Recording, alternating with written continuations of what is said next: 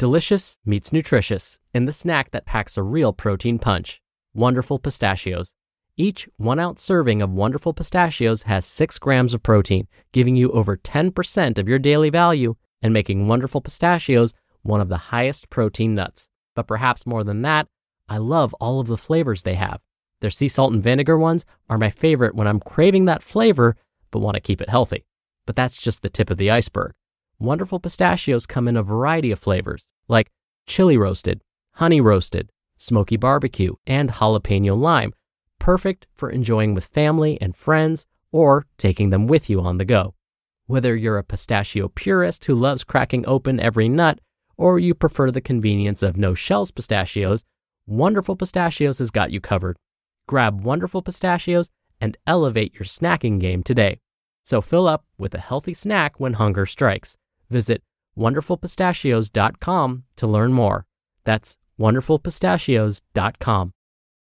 It's another Q&A edition of Optimal Health Daily, episode 385, and I'm Dr. Neal Malik.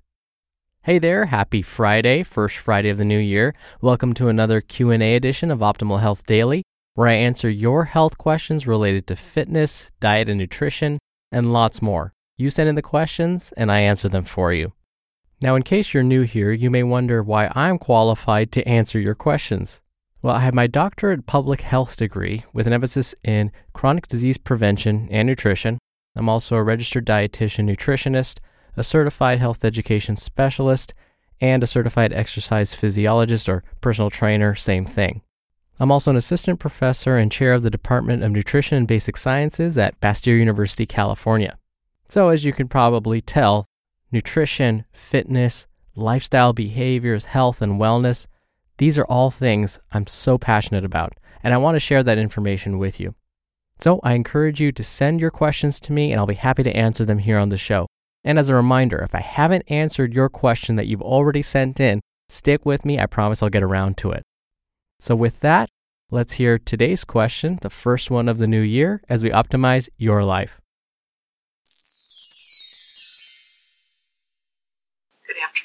I have a curiosity question about metabolizing alcohol.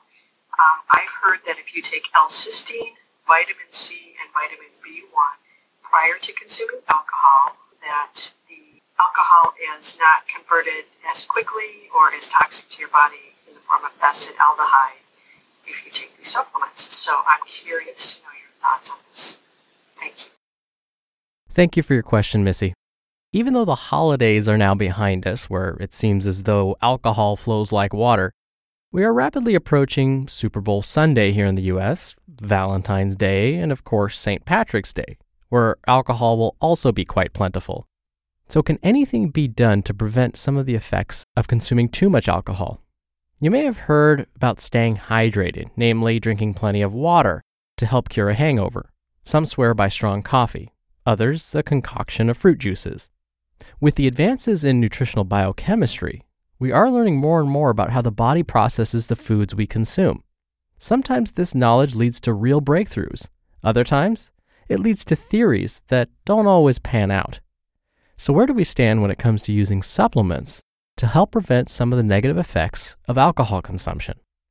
Well, let me start with what we do know about how the human body processes alcohol. The word alcohol is really just a nickname for the stuff we actually consume.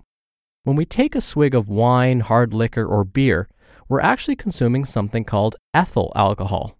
I make this distinction here because there are different types of alcohol. For example, rubbing alcohol, which you would not want to drink, is made of something called isopropyl alcohol. Now, whenever we eat or drink anything, the body has to break this stuff down into something usable. Whatever can't be used gets excreted.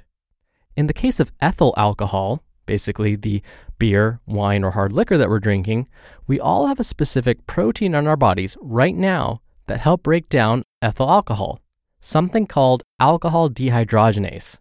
Now, don't let this fancy name fool you. Again, all alcohol dehydrogenase does is help break down ethyl alcohol in the body.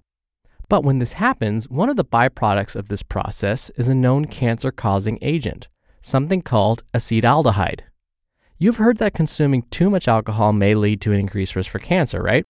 Well, part of that is due to this little bugger called acetaldehyde, which again is made when the body tries to break down alcohol. Now, why did I bother going into all of these details? Because here's the kicker. Remember Missy's original question about whether vitamin C and B1 and L-cysteine can help slow some of the effects of alcohol? Well, it turns out that these nutrients tend to help our bodies fight off the effects of acetaldehyde, that nasty cancer-causing bugger I just mentioned. Now, before you run out and buy Costco-sized bottles of these vitamins, we of course need to stop for a second and think about whether research supports this claim. Unfortunately, at this time, the majority of research on whether vitamins C, B1, and L-cysteine help slow the effects of alcohol has only been studied in animals, like laboratory mice. And as I've said on this podcast many times before, animal studies are okay, but humans are built differently than animals. Plus, we consume foods in different quantities, we follow other lifestyle behaviors that animals don't. You get the idea. In fact, a separate but interesting finding was that vitamin B6 may also help the body process alcohol. So what's the bottom line? What should we do? The best thing is to follow the advice of most health agencies. Drink in moderation. For men, this means consume no more than 2 drinks per day.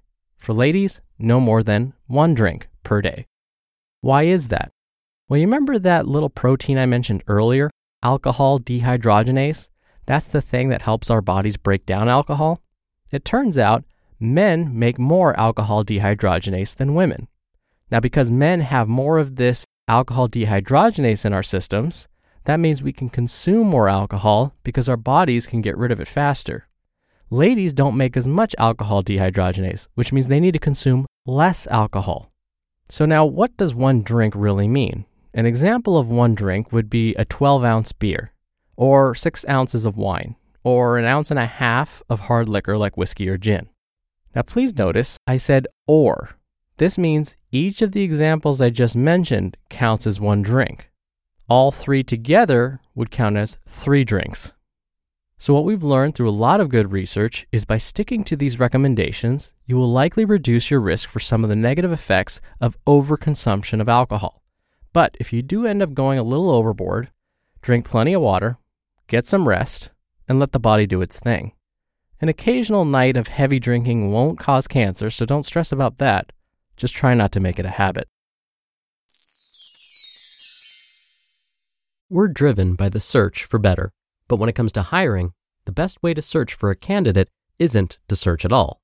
Don't search, match with Indeed. Indeed is your matching and hiring platform with over 350 million global monthly visitors and a matching engine that helps you find quality candidates fast. Ditch the busy work. Use Indeed for scheduling, screening, and messaging.